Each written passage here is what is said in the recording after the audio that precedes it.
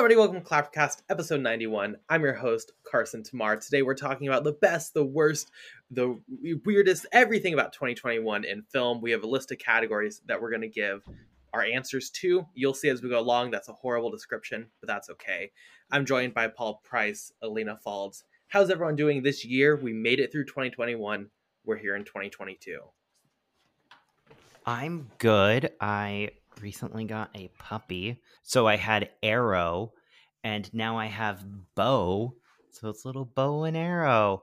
And even though the theming is that it would be like a arrow bow, I think his overall like design choices are going to be little bows, like bow ties. Because I don't know what you would get for bows. So like his tag and like various clothing. One thing about me is when I name a dog, he will all be themed as whatever the name is. So everything he's getting is both themed right now. My sister's cats are named Acorn and Nutmeg, and Acorn's little tags has an acorn on it, and Nutmeg's has a leaf because there was not a print for another like type of nut. That was not an acorn. Yeah, exactly. So I get it. I can't really do that with Doug. That was my thing. I was like, yeah, Doug. Doug Funny from Nickelodeon. Maybe that's a little too old for you guys. It was a great show. Carson, I think it was over before you were born. I know Doug. I know what it is. I mean, you can know it, but did I watch it? No, it wasn't really relevant, but like I know of a Doug. I mean, I know of Shakespeare, but that doesn't mean, and yes, I am saying that Shakespeare and Doug are on the same cinematic or creative level. Honestly, probably. I wouldn't put it past it. I loved Doug as a kid.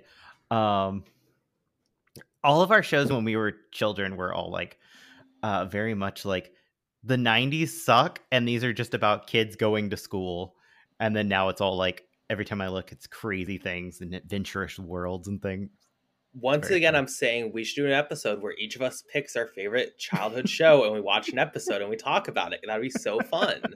Mine would be and Max you'd be like, Ruby. wow, it's so dated. And I'd be like, these damn kids. Why don't they just pull out an iPhone? Well, why don't we get into our list? Because we have quite a few categories. If I do a quick count, I believe it's 8. We're going to really see if my counting skills work today as we go through the episode.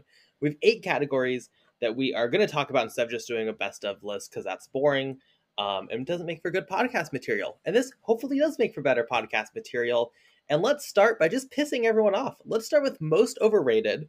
Paul, you tend to be the most grumpy on the show, so I figure you might as well start with pissing people off. What's your most overrated film of 2021? Licorice Pizza. Damn. It's Licorice Pizza. I like. It's interesting to me because this film has like soured for me. When I watched it originally, I was like, meh. But listening to everyone, person after person, say it's the greatest film of all time, is just like really getting to me.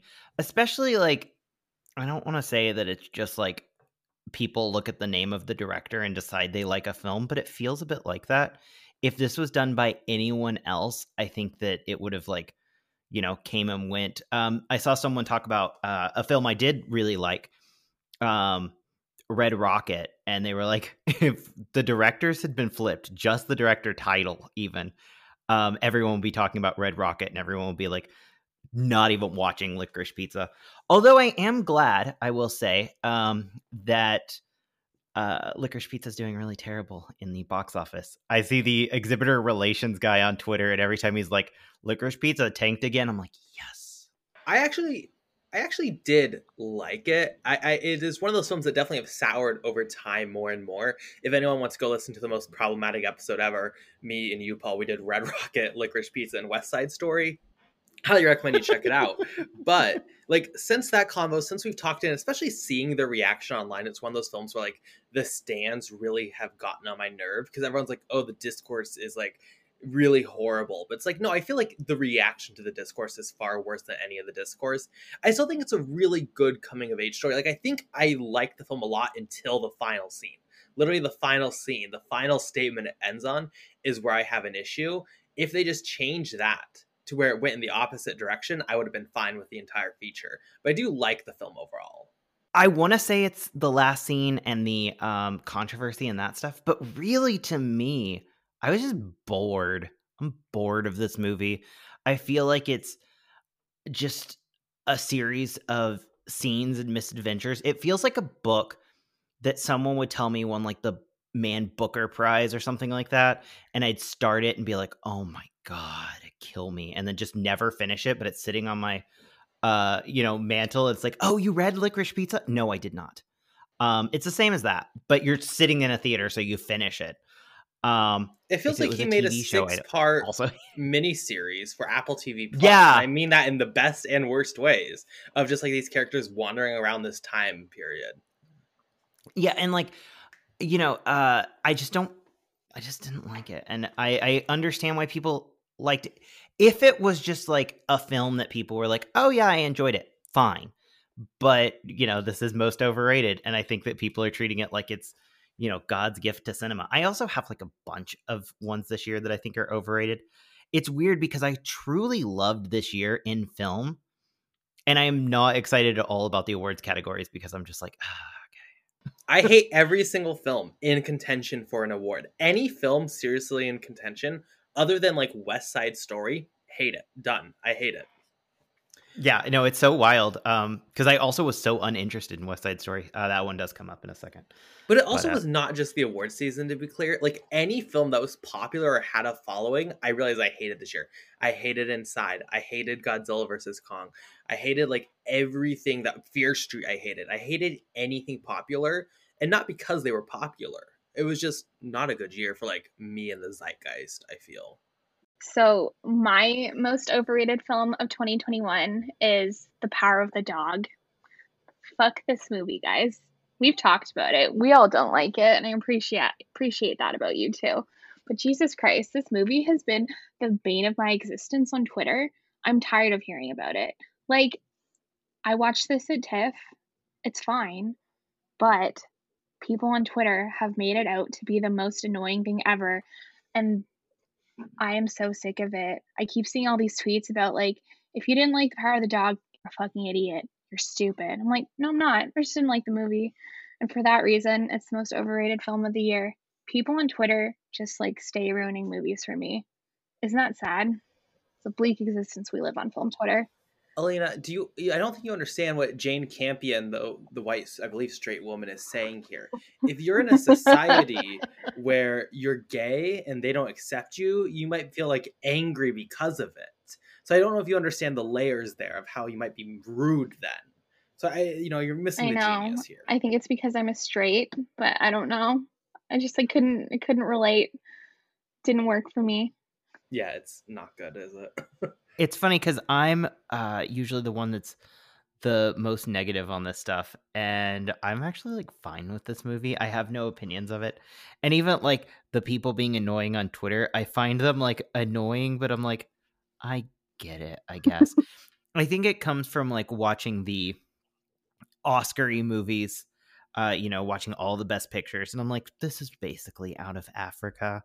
Like, I don't get it, but I understand why people like see a lot of emotions in very boring things. To be clear, though, Benedict Cumberbatch is bad in it. Like, everyone's saying all the cum shots out there, I'm sorry, this is probably going to ruin your cum shot tonight, but like, he is not good in this film. He's miscast and he's bad. And I think the fact that he's like in Best Actor's kind of a joke. I think the fact that this entire movie's in any category is kind of a joke. I'm pretty sure it's between him and Garfield at this point for Best Actor. I think Will Smith erasure is noticeable. Here's the thing. I think when you're like, oh, I throw up from having too much sex, and also I want to murder my dad, like, I think you've given up your chances of winning an Oscar. But the Globe said absolutely, which does that. And instead, Benedict Cumberbatch showed his little Cumberbatch for all 5 seconds. The Golden Globes also gave Power of the Dog Best Picture, so what do we know? True. If the Golden Globes, the most respectable organization ever, people have been talking must be in the smack wrong about the Golden Globes this entire year, but now that The Power of the Dog won it, they're like, it's gonna go all the way, guys. We are putting all of our trust in the Golden Globes again. I'm like, pick a lane. I'm tired. They all said like no matter what, it does not, like the Golden Globes, you can just erase them this year. It doesn't matter. And now everyone's like switching every single one of their Oscar predictions because of it, which is agreed hilarious. Well, luckily, sadly, Power of the Dog might show up at the Oscars. One that will probably not show up at the Oscars is my overrated because it didn't get selected. Everyone, Titan, whatever you want to pronounce it as, is bad. I'm sorry, Elena, for saying that because I know you like it. But I rewatched this. I watched this film in the theater, hated it, did the podcast. I rewatched it today just to make sure I stood by this take, and I still stand by it. I think everyone who came out of Cannes and was saying like this is gonna be a Best Picture nominee, it's like quite hilarious to see how it's just fallen. The film is not good. It is pretty empty. Just trying to get shock value every 10 minutes because it gets bored of itself, and it's bad. Listen to our episode. I thought it was a good episode on it, but it's not good. The guy in it, the dad, is good. Other than that, I don't know if there's really a good thing about the film. And I think the fact that it's showing up everywhere is very annoying because it's shit. But that's my take. It's funny for me because there was so much conversation about this movie, but I refused to watch it because I'm a little scaredy pants baby. I love horror, but I can't really do gross out horror, period, but especially in a theater. And so when we were going to watch this episode, everyone was like, well, you got to go to a theater to watch this girl, and she's definitely going to break her nose. And I was like, no, we're not doing that. And I just never watched it. And then after that, I saw like the mixed reactions. So it's been an interesting experience being someone who, like, I think it's probably the biggest movie of the year that I haven't watched. Maybe Drive My Car. But other than that, it's like, I'm just sitting there and it's just watching this whole conversation pass me by. It's been nice. I feel very like, I don't know my opinion, so I don't care. And luckily you want to watch it for the Oscars. Because again, it will not didn't even make the short list. It's not eligible. Drive My Car, good movie. And it is. Yeah, didn't even make the short list. Gotta love it. The random classroom yak boom did. But not this. I thought Titan, or whatever it is, I'm tired of pronouncing French words on this podcast. I thought it was neat when I watched it TIFF, but then again, I did keep my eyes shut for huge swaths of it because I was scared, especially the bathroom sink scene. So, you know what? Peace and love to all of the stands, but like, I enjoyed it, but I will never be watching it again. I cannot do that sink scene. I cannot. Well, you did an IMAX, let's be fair. You saw this thing on the biggest screen, I think, in Toronto. That was not a choice I would have made if I had known. Yeah, well, you did. You actually can go watch that on our Patreon if you want to. She did vlogs, and that was fun. We've been negative for quite a while with this overrated segment. Why don't we jump to our next category, most underrated? Let's be a little bit more positive, and I'll start us off because I think I probably have the deepest cut here. I have House of Gucci, Ridley Scott's House of Gucci. Everyone either says it's terrible or it's like, oh, it's campy, like ironically good.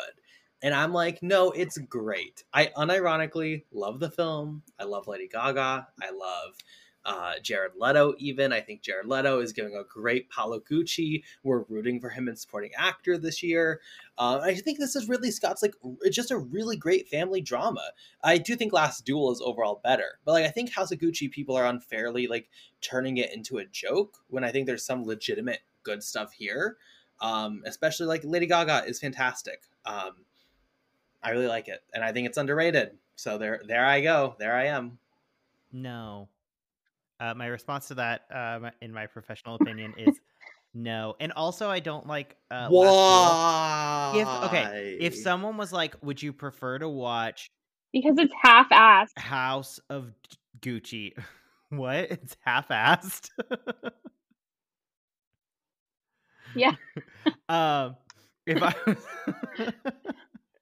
If someone was like, "Oh, do you want to watch House of Gucci or Last Duel?" I would definitely choose House of Gucci over Last Duel. But I think that's like the same way I would choose like, The Room over Citizen Kane. Like, just like the comedic value. There were aspects I liked. But months out from this, from like seeing it the first time, I don't really remember any of it. Weirdly, the only thing I remember What a is time for a rewatch. the only thing I like really remember is the opening sequence. Not even opening sequence, but when they first meet. And it's at that party. I was like, oh, this is cool. Maybe I will like this movie. And then that's it. That's all I got. I do like remember moments, but like overall, the film's kind of like disappeared. And no, I will not be rewatching. That was a one and done. Well, if you want to, House of Gucci available on VOD January 31st, 2022. Would recommend. Or in theaters today. Alina, if you think it's this still is playing in theaters. Yeah, of course it is, Alina. The art here. There's 2 showings daily at my local cinema, and I'm considering going again. But you can go ahead, Alina. It's not playing at mine anymore. Well, Canadians don't have taste because you all have COVID, maybe. So who knows? Alina, why don't you give us, if you think this is half-assed, why don't you give us your underrated film of the year? My most underrated film of the year was The Dig. It came out in like January of 2021, like quietly on Netflix, and it stars my guy Ray Fiennes. Love him. We stan in this household. And it's about Ray Fiennes being a cute little archaeologist in England, and Carey Mulligan is there, and she's a single mother, and she has all these like weird little hills on her property, and she's like, hey, there's probably some weird historical shit buried in those. Let's dig them up. And Ray Fiennes comes along being his cute little archaeologist help, and they dig things up, and they find this really fun Anglo-Saxon ship. And it was really adorable. As a history major, I was like, this is some good stuff for me. And I think it's quite unfortunate that it didn't get like the love it deserved, because it was like just this quiet little Netflix drop. So like, if I feel like most people didn't even like care about it, so you should go and watch it if you haven't yet. It's just sitting there on Netflix. Yeah, I agree. It was quite good. I also, though, have a distinct memory. I don't remember a lot about the film, but I have a distinct memory of you cussing out the British Museum on our episode about it. So I'll always like think about that film and laugh because of that. But I remember also enjoying the film. It's because the British Museum are assholes, and they've been assholes for centuries, and they will always be assholes until they give all their shit back that they stole. I do wish the movie had Gal Gadot in it. That would. I mean, you can say that pretty much about every feature. I mean, right, that's Paul? where I'm sitting right now. And if her and James Corden started in everything, I think we'd be, and Jared Leto, of course, supporting. I think we'd be looking at a great list. Yeah, of and actually, based on her like most recent set of announcements, she pretty soon will be in everything. Which, you know, more power to her. If it makes Alina happy, it makes me happy. Anything for Alina. I'll sit through any Gal Gadot feature for Alina. No. No. Remember how she was this close to being my top actress of the year? Thank God for J.K. Simmons.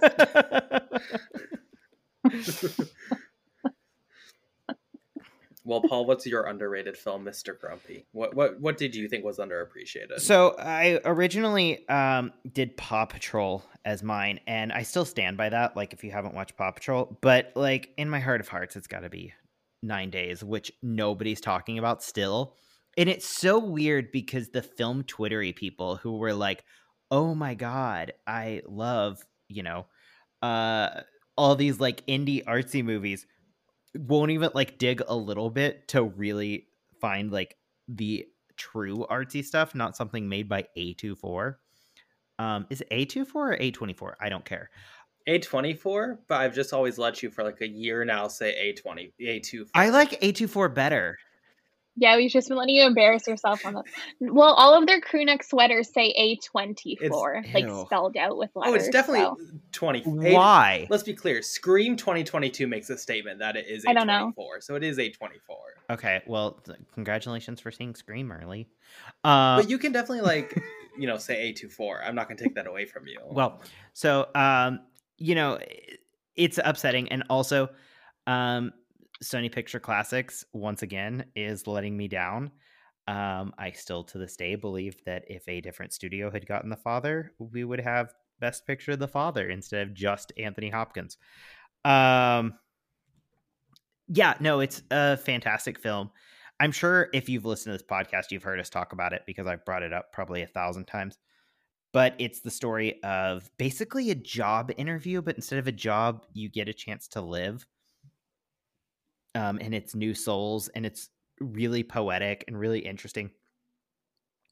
Very out of my usually interests. I find, meditative films very boring, but this one really worked for me.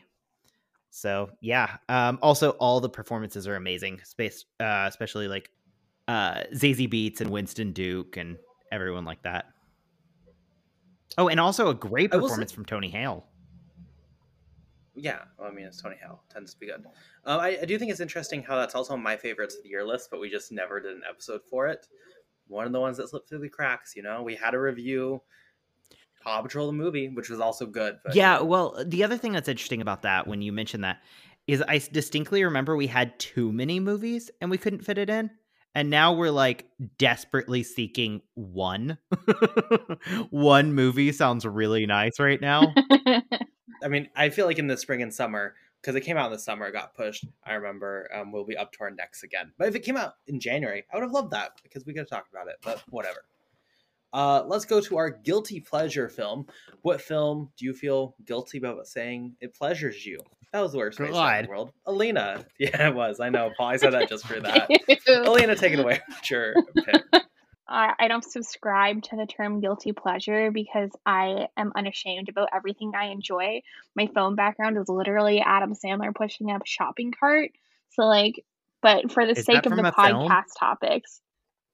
No, it's from a photo shoot. Oh. Okay. He's in this really adorable yellow shirt. We don't need to talk about it right now though. My guilty pleasure, in air quotes, is America the Motion Picture. That movie slapped and it got a lot of flack, and it shouldn't have because it's genius. Channing Tatum as an animated George Washington is inspired. I fucking loved that movie so much that I watched it twice in 1 week. For a really long time, it was in my top 10 of 2021. It was good. Other than one subplot, that movie is perfect. Channing Tatum as George Washington calling Abraham Lincoln babe repeatedly throughout a movie speaks to me as a person. So watch it. You'll probably hate it, but for me, that's my shit. I don't know what I did to piss off the gods, but I was the only one who wanted to watch that, and I was also the only one to hate it. Y'all loved it, and I was like, oh, this sucks. So I don't need to get fully into it. All I'll say is speaking of Adam Sandler, insert the Uncut Gems gif of I disagree. That's all I will say. I remember liking it well enough, but also I remember pausing it, having a couple drinks, and coming back to it. So where does that actually sit in cinematic quality? It's a guilty pleasure. Better than Power of the Dog. I'll give you that. Still I'll still be right there with you on that train. True. So I'm going to go with, for my guilty pleasure, The Voyeurs, which is a movie on Amazon Prime with Sydney Sweeney and a man who I hate, Justice Smith. And I was really expecting it to just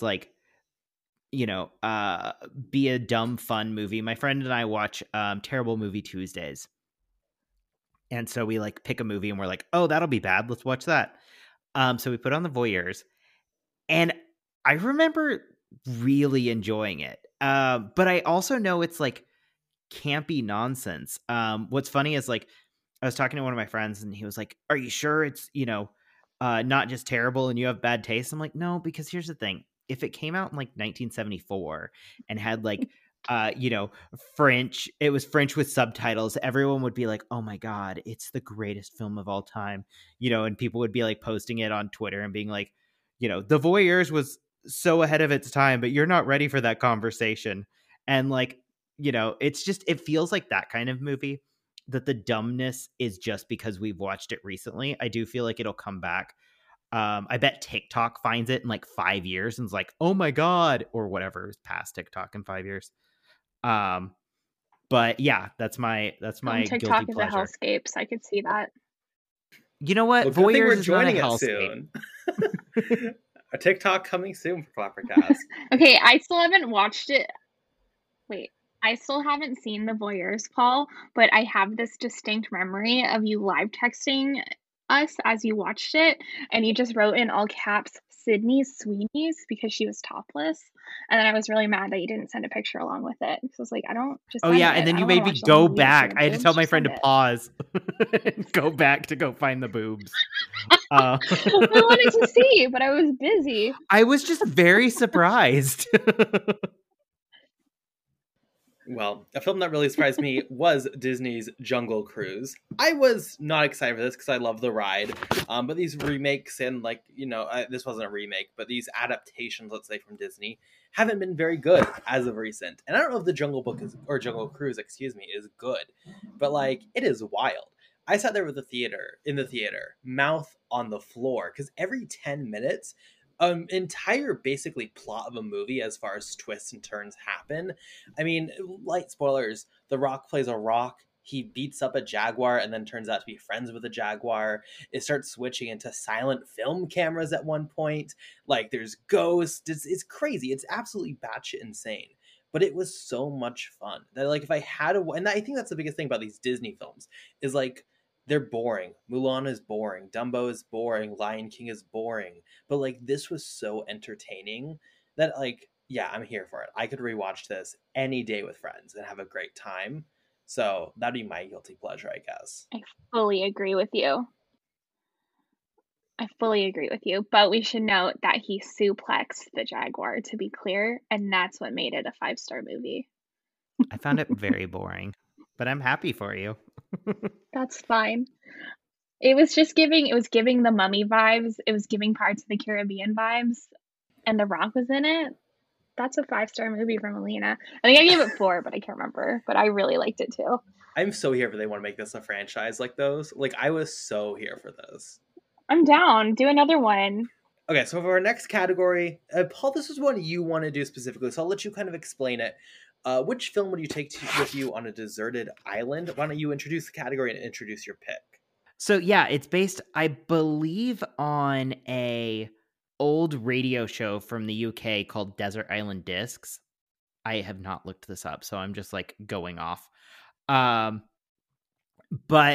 it was asking celebrities what vinyls they wanted to take to a desert island and like what were the ultimate like, re-listenability albums. It didn't necessarily have to be their favorites.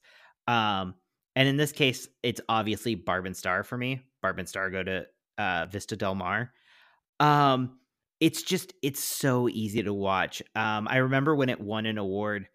I want to say at the Los Angeles Film Critics Association for Best Production Design, which is a good category for it. But I was a little surprised because it's not immediately what I think of when I think of that movie.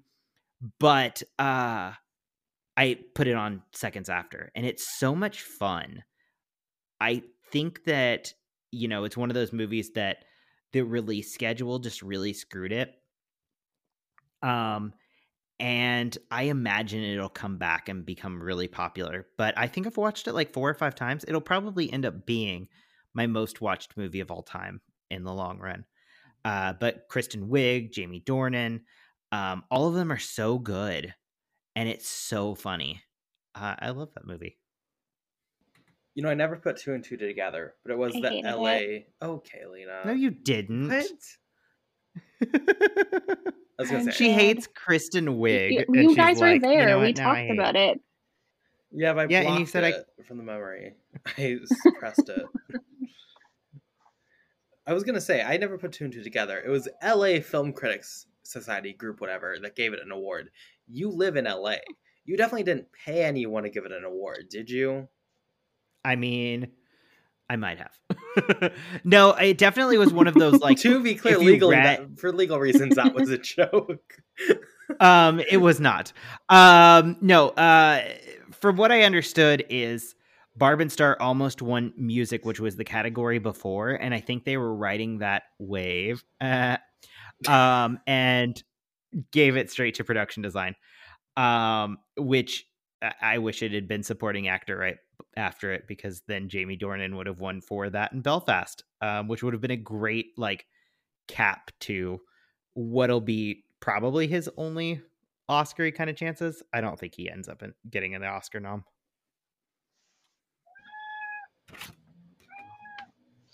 Well, speaking of Jamie Dornan, I might as well jump in because my pick is Belfast. We're having a Jamie Dornan session on our Zerzut Islands. This film is beautiful. It's super charming. I mean, we did an episode. I don't again need to fully go into it, but like this is such a heartwarming film. And I know out on an island, I'll be starving with a bad shelter, not able to make fire, crying alone on the side of a tree. And if I could just turn on like a TV in front of me and watch this little kid in Ireland run around and like make friends and see his grandparents and go to a theater, it will make me feel a little bit better those cold, rainy nights on the island. So my pick is Belfast.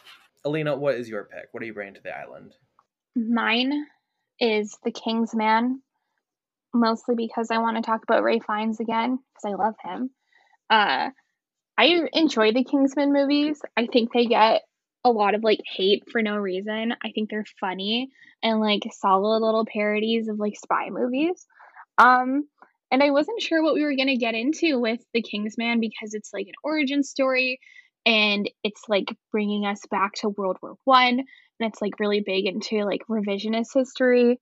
But like I really freaking enjoyed it. They did a really good job bringing all the like history and like fictional characters together.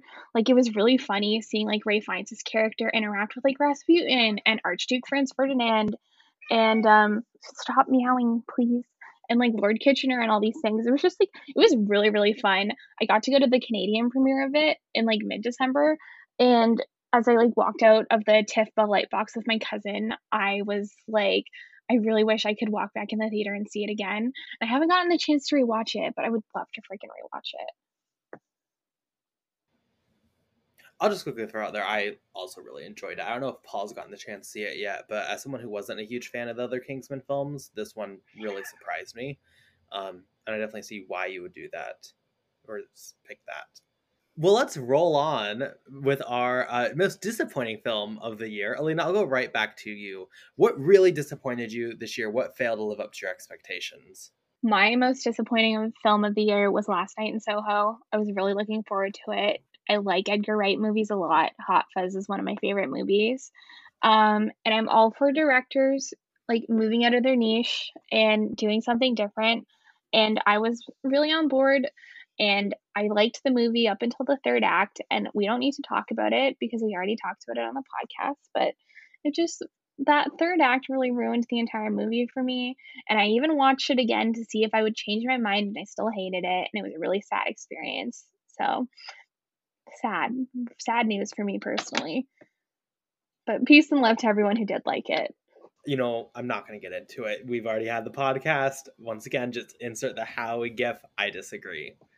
Paul, do you want to respond to that, or do you want to give your own pick for most disappointing?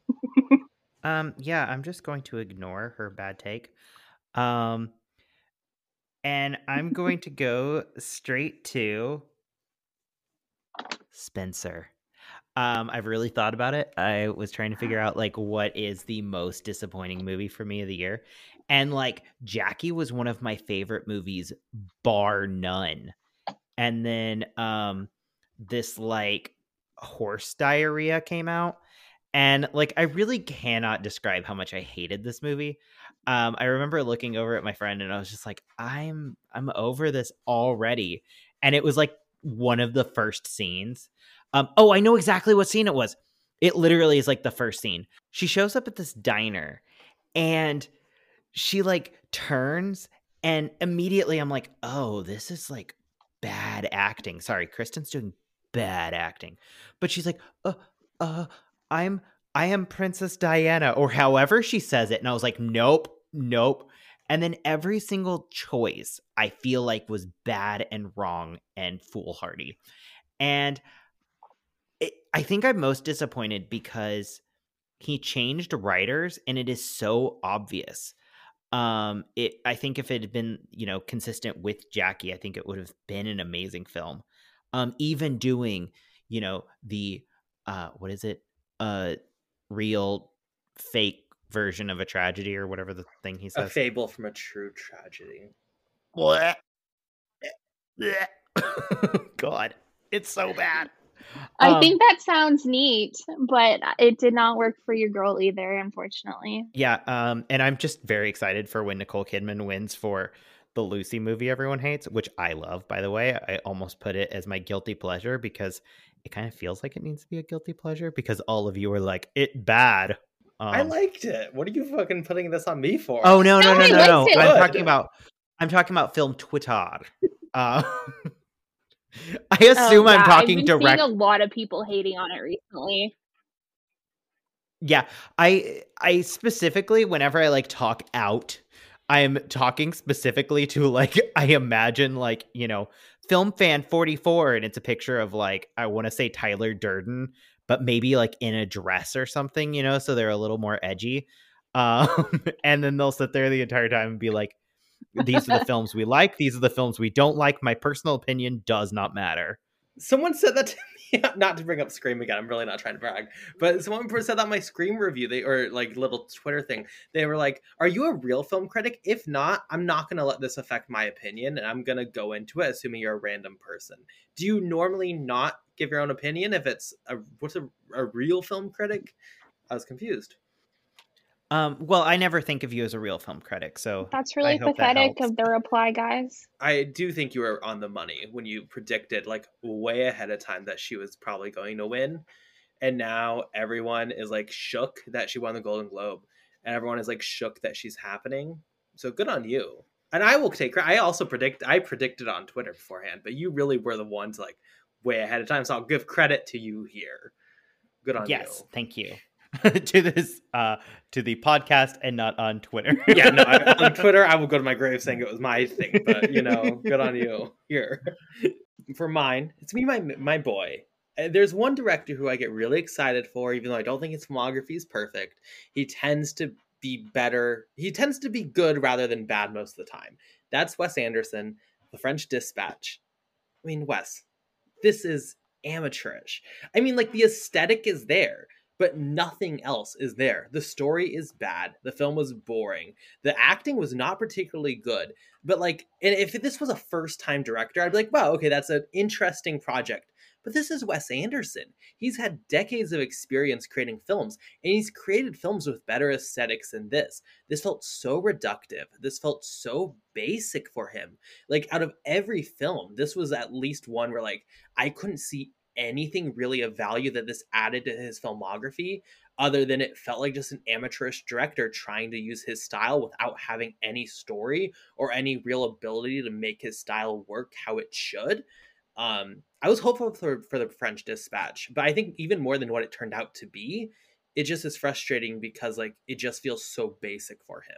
I'd rather have him at least try to do something and failed than try to do nothing and succeed at doing nothing. I really was frustrated by this one. French Dispatch, I gave a 0.5 star for the exact same reason. I don't have it on any categories here, but it definitely was fighting for my worst film of the year. It's so weak. If it had been released as a series of shorts on, say, YouTube or Vimeo, oh, during COVID he made a couple shorts, I'd be like, oh, these are fine. But trying to just put a bunch of clearly short stories that you wrote together and slapping them and saying, oh yeah, it's a pastiche of the New Yorker, it's I don't care. Sorry, this is not interesting to me. Yeah, it's one of the worst films of the year to me. And I'm glad that it seems to be everyone agrees with that. Oh, I'm seeing so many people on my timeline be like, it's the best film of the year. It's so layered. This is his best outing ever. I guess I'm just meaning more in the awards. I'm not seeing it pop up. It's a dropped off the, potentials of Best Picture and all that stuff. And that's good. He needs a wake up call. And I think this will be it. Get back to people liked Royal Tenenbaums. It's not like people liked, all of your kooky stuff that much. I'm excited for his new film with like Dev Patel. That he didn't write that, so I am excited about that too, because I think he Mhm. doesn't know how to do story. If you look, like, his best films, he co-wrote. Well, let's be a little bit more positive, guys. Let's livenly up this grumpy show with our most surprising film, which I guess could be surprising in a negative way, but I tend to take this positively. I'm going to go with Stillwater. I don't know why I wasn't expecting this one to be anything good, because I think the director is quite good. But Matt Damon, maybe it was just Matt Damon's like iconic press tour leading up to this film. But I was really impressed by Stillwater. This was like a really layered, genuinely strong drama with strong performances that definitely did not do the true story justice at all. But like in the context of fiction, I think worked really strongly. Like, I don't know, I was really expecting nothing and I got so much. It's one of the few films that feel justified with its longer runtime, which this year the theme was every film goes for an hour too long. This is one of the few that didn't feel like it went too long. I don't know. Again, I don't really know why I was not expecting anything from this, but it ended up being one of my favorite films of the year. Yeah, I definitely think it released at the wrong time, because if it had released in the fall, I think Matt would be showing up more in conversations. I loved this film too. So, like, it is funny though that you picked another Camille Cotton movie. When she showed up, I did like the Leonardo DiCaprio meme. When she showed up in House of Gucci, I was like, "Oh my god, it's the same woman!" And it like took me a while to figure out who it was. Like a good scene or two before I was like, "Oh my god!" In the other movie I really enjoyed this year, yeah. But yeah, I loved this film. It's in my top 25 for the year. I think it's really great. Well, what film surprised you this year? Zack Snyder's Justice League. I Fuck mean, off. like, there's no movie that I can say I was less interested in that I went, oh, this was good. Like, I hate the original cut of Justice League. I haven't rewatched it. I've watched that movie twice now, this year. I think 4 times total. And it's like one of the worst movies I've ever seen. And to watch like a recut, also you have to know, like, when people are like, oh, this version of Blade Runner is the best version, I'll watch it. And I'm like, it's the same movie and I don't particularly like it still.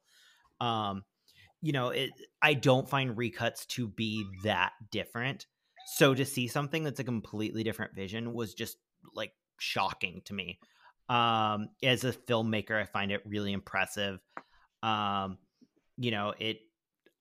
don't want to be one of those like Snyder bros, but like for a hot second I was like, yeah, no, I could definitely be a Restore the Snyderverse boy.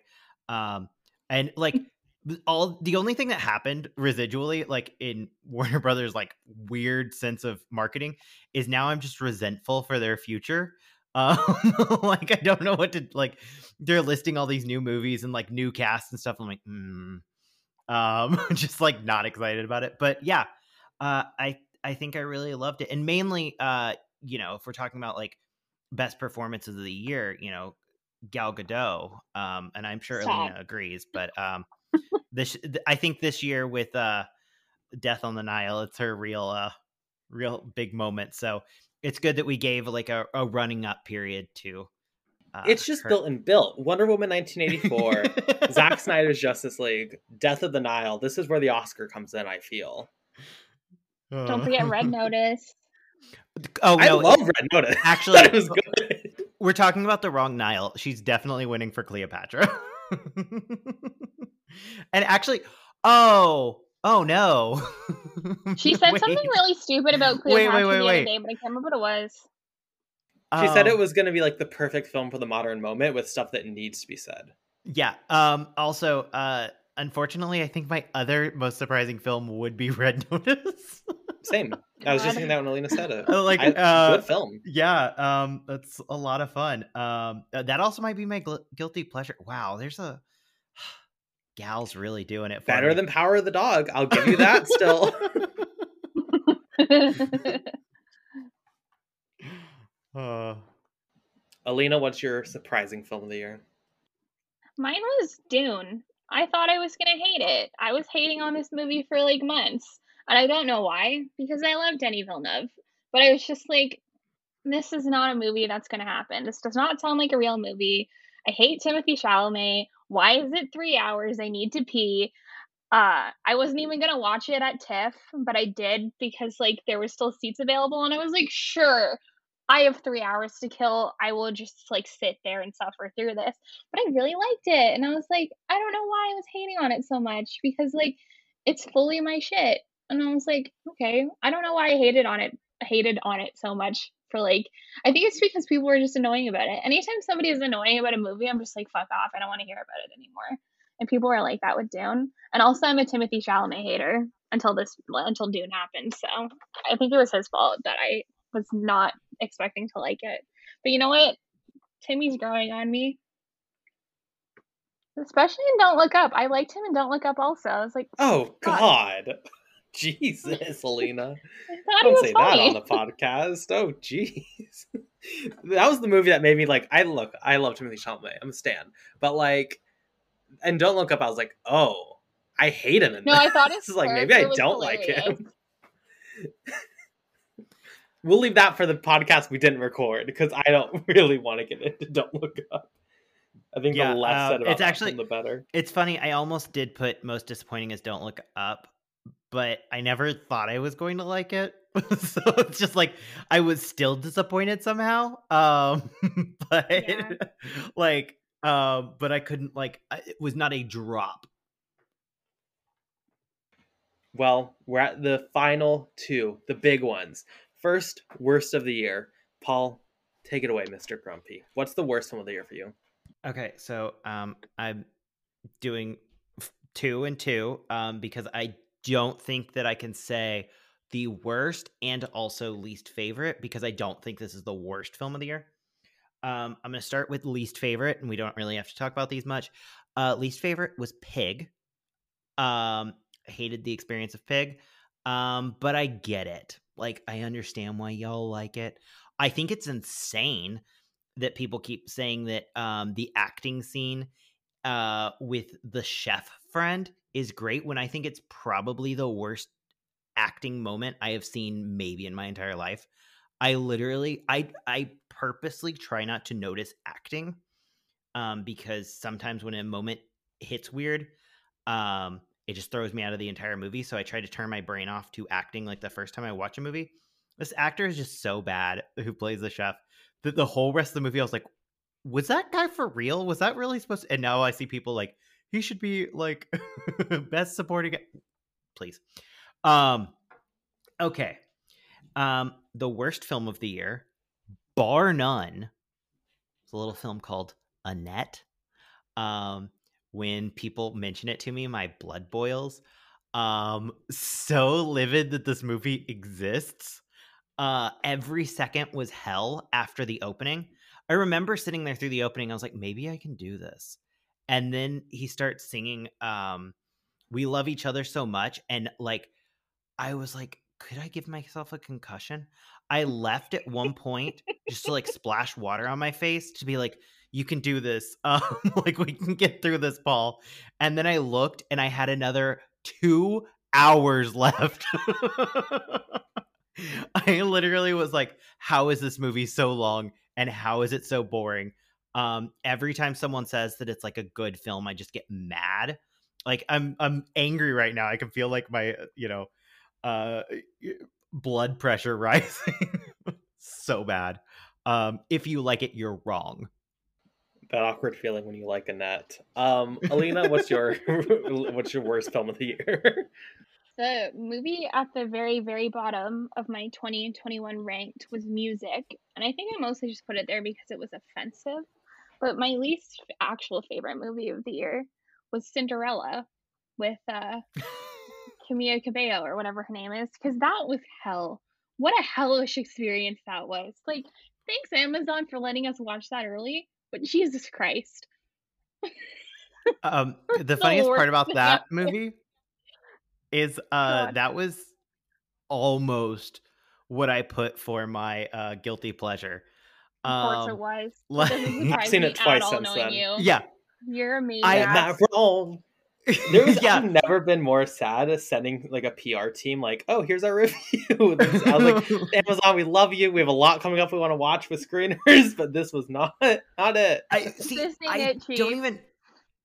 I don't even like I've listened to some of them songs again. And the ones that like there's a couple that just work for me. Even in movie they don't work, but like outside of it, I think that the Wicked Stepmother song is kind of fun. I know it's up for an Oscar right now. And then the What a Man remix with Seven Nation Army. I go to the last like 30 seconds of that and I'm like, the remix love that I've had my entire life, that kind of like DJ thing of the mid 2010s. I'm into that part. But yeah, the movie's terrible, but like also fun. For me, no. For me, it's not even like the jukebox musicalness of it that I can't stand. It's a lot of people called it the girl bossification of Cinderella. I don't think Cinderella needs to be like more feministy because everyone's like, oh, she went to the ball to marry a prince. No, she didn't. She went to the ball to have a good time and she happened to marry a prince. Leave her alone. I'm so tired of like 2021 people putting like just leave her alone. 1950 Cinderella was fine. It was a great film. Actually, this might be my guilty pleasure because like I'm thinking through it. I'm like, the fact that this prince is so clearly gay and they have a marriage of convenience. His best friend's like, yes, we were dating before this. It's just so funny to me. I loved that movie. It is terrible though. So like putting it on worst, which is what a guilty pleasure is supposed to be. It really is not a good film. So like Alina, music is my bottom of the year, but I'm not going to pick music because that's dumb to talk about. Worst of the year, Eternals, easily. I've never in my life had a theater experience this painful to where the entire lead up, the day of the screening, I tried to get you guys to cancel it because I was like, or to cancel talking about it on the podcast because like I don't want to watch this. It's 3 hours. I know I'm going to hate it. And like coming off Chloe Zhao, I think her magnum opus, I love Nomadland. I know I'm alone with that here, but we don't need to get into it. I was like, this is going to be painful. This is going to suck. I've hated the MCU this year. I've hated just everything about this film. I don't care. No, we have to review it for the podcast. So I watch it and it was trash. It is one of the worst made blockbusters, I think, ever. Like it's easily the worst thing in the MCU to date. But like truly, I think it's one of the worst films ever. It's not fun. It's not fun to laugh at. It's not fun to be with, but it thinks it's fun. It thinks it's deep. But it's just not. It's a horribly structured film. Like on every level, this is a painful misfire that I think is like one of the worst movies ever made. And I think the fact that people are out here trying to tell me this is a masterpiece, like if you try to tell me Eternals is a masterpiece, you're a fucking idiot. I don't respect you as a person because this film is trash. I remember people saying they loved it so much on Twitter that I wrote Carson that night and I was like, wait, could this like backwards its way into a Best Picture nomination? Which I still like, I know it won't happen, but like I still could have seen a way that like the tide of people being like, critics were wrong, this is amazing. But yeah, no, it's a terrible film. But with movies like that though, I always am like, there was a attempt to do something unique, and I find that a lot more interesting than something that's like bad usually. But it's not. I think this almost sits in the same with me as a worse version of like Power of the Dog, where I'm like, I can see why people like it. I don't. I need my movies to be snappy dialogue, and that's why like I'm trying to be more diplomatic about a lot of my things. And that's why I get really frustrated when people are like, talking about something like Being the Ricardos or Tammy Faye, and they're like, if you like this, you like shit. And it's like, okay, I think your movie taste is shit. Like, why is like, people are so defensive of their favorite movies and then like, can't like, see that they're doing the exact same thing to other people's movies they like. Just be nicer to people. Says Here's me. my No, thing. but there's no excuse for having an opinion that thinks Eternal's good. There's no excuse. Oh, I mean, It's I not don't respectable. disagree. It's not a respectable Okay. opinion, I think. As I was watching Eternals, there were a lot of parts that I liked about it, but my main issue is stop making movies so long without an intermission. Please, for the love of God. Everyone on Twitter is like, it doesn't matter how long a movie is as long as the pacing is there. Yes, it does. I need to pee. Like, fuck off. Please bring back intermissions. That is what I'm advocating for in 2022. I like to stay hydrated. I pee a lot. Stop making movies over 3 hours long. I've had it. Give me a break. Thank you. PSA. I actually agree that if we're gonna start doing longer movies, I don't understand why intermissions aren't back. I don't see why theaters wouldn't want intermissions.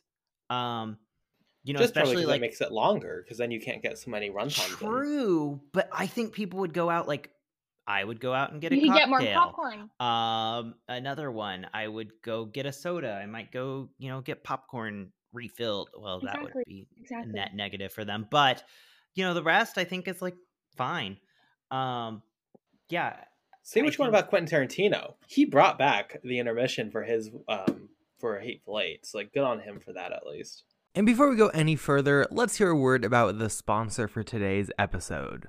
And my friends, that is the Star Draft.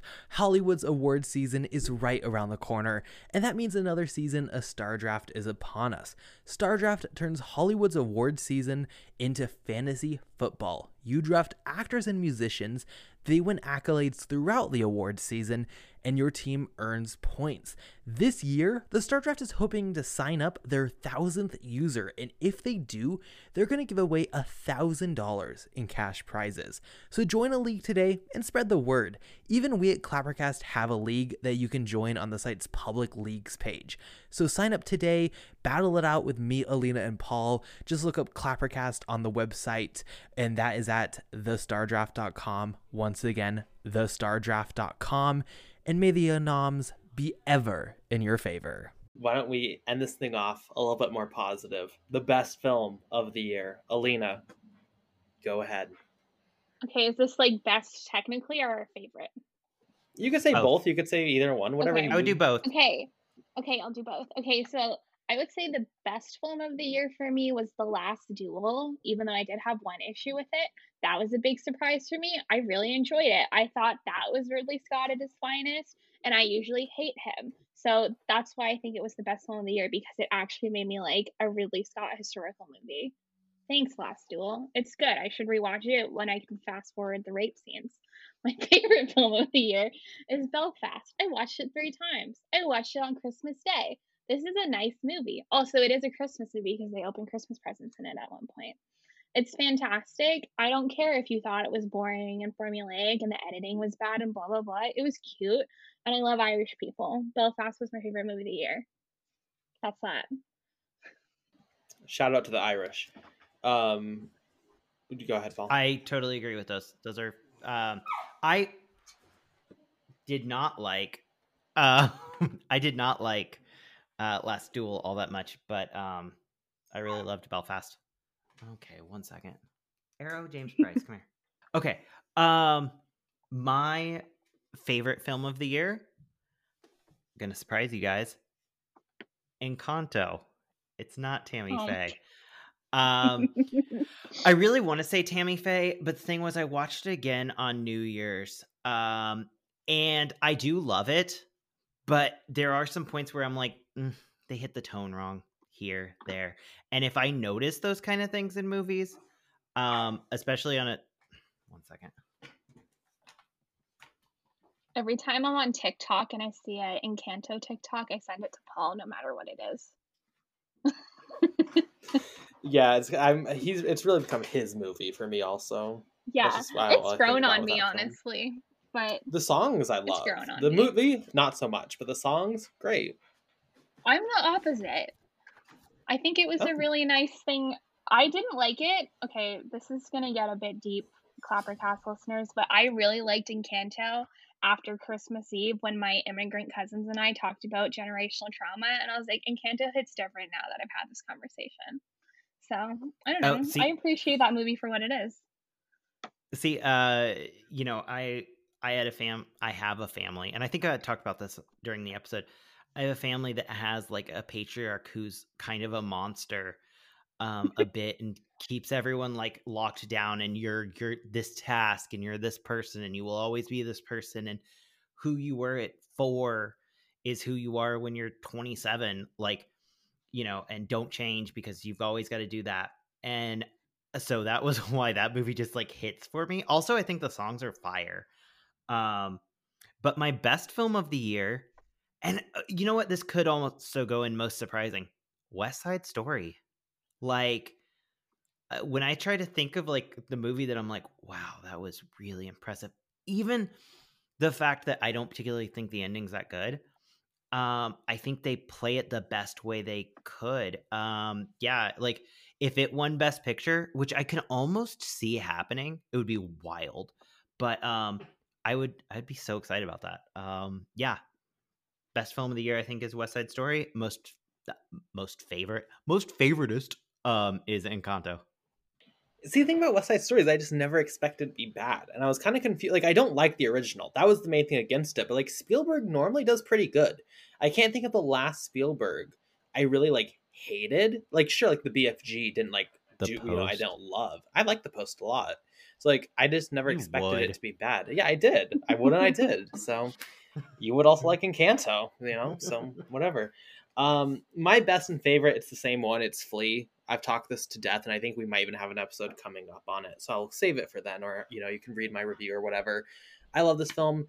I think it's like the height of the cinematic art form. I think it's a beautiful, like the most you can do with animation, the most you can do in a documentary, the most you can do with a narrative. It gets me every single time in the feelings. This is the only film from a film festival I think I've ever rewatched at other film festivals. So I'll take it, you know, and if I love it. I know Paul doesn't like it, but he doesn't have taste. So I think that kind of speaks to me more than anything. So that's it. That's our 2021, guys. We did it a full year. Any last comments or anything before we end this off? Yeah, no, this was a, you know, overall, like, it's an interesting year because it's got a lot of highs and a lot of lows. But overall, I really enjoyed it. Also, it's really funny. The movies that I loved at the time and championed have kind of like tarnished a bit, not like a ton, but like I was gonna put Mass on here, but I couldn't figure out any category where Mass made sense. You know, I also think it's I should get off film Twitter because I feel like I like it less because everyone's like, it's so good, and I'm like, yeah, I know. Oh my god, shut up. I know it's good. Oh, have you not seen Mass? I watched it before you, Meredith. Like, you know, it's just very frustrating. I have been spending way less time on Twitter, and it's nice. That must be nice. I hate it. Like, it's ruined, I think, film for me. Normally, I love the award season. I used to, like, look forward to it, like, months in advance. I could not give less than a fuck this year. And I feel like it's just, I hate the conversation. I hate the conversation around every single film festival, around every single film. I've never felt, and I posted about this recently, like, I've never, like, I love so many films this year, and I love talking about it with, like, you two. And I like seeing Jack's review on Letterboxd.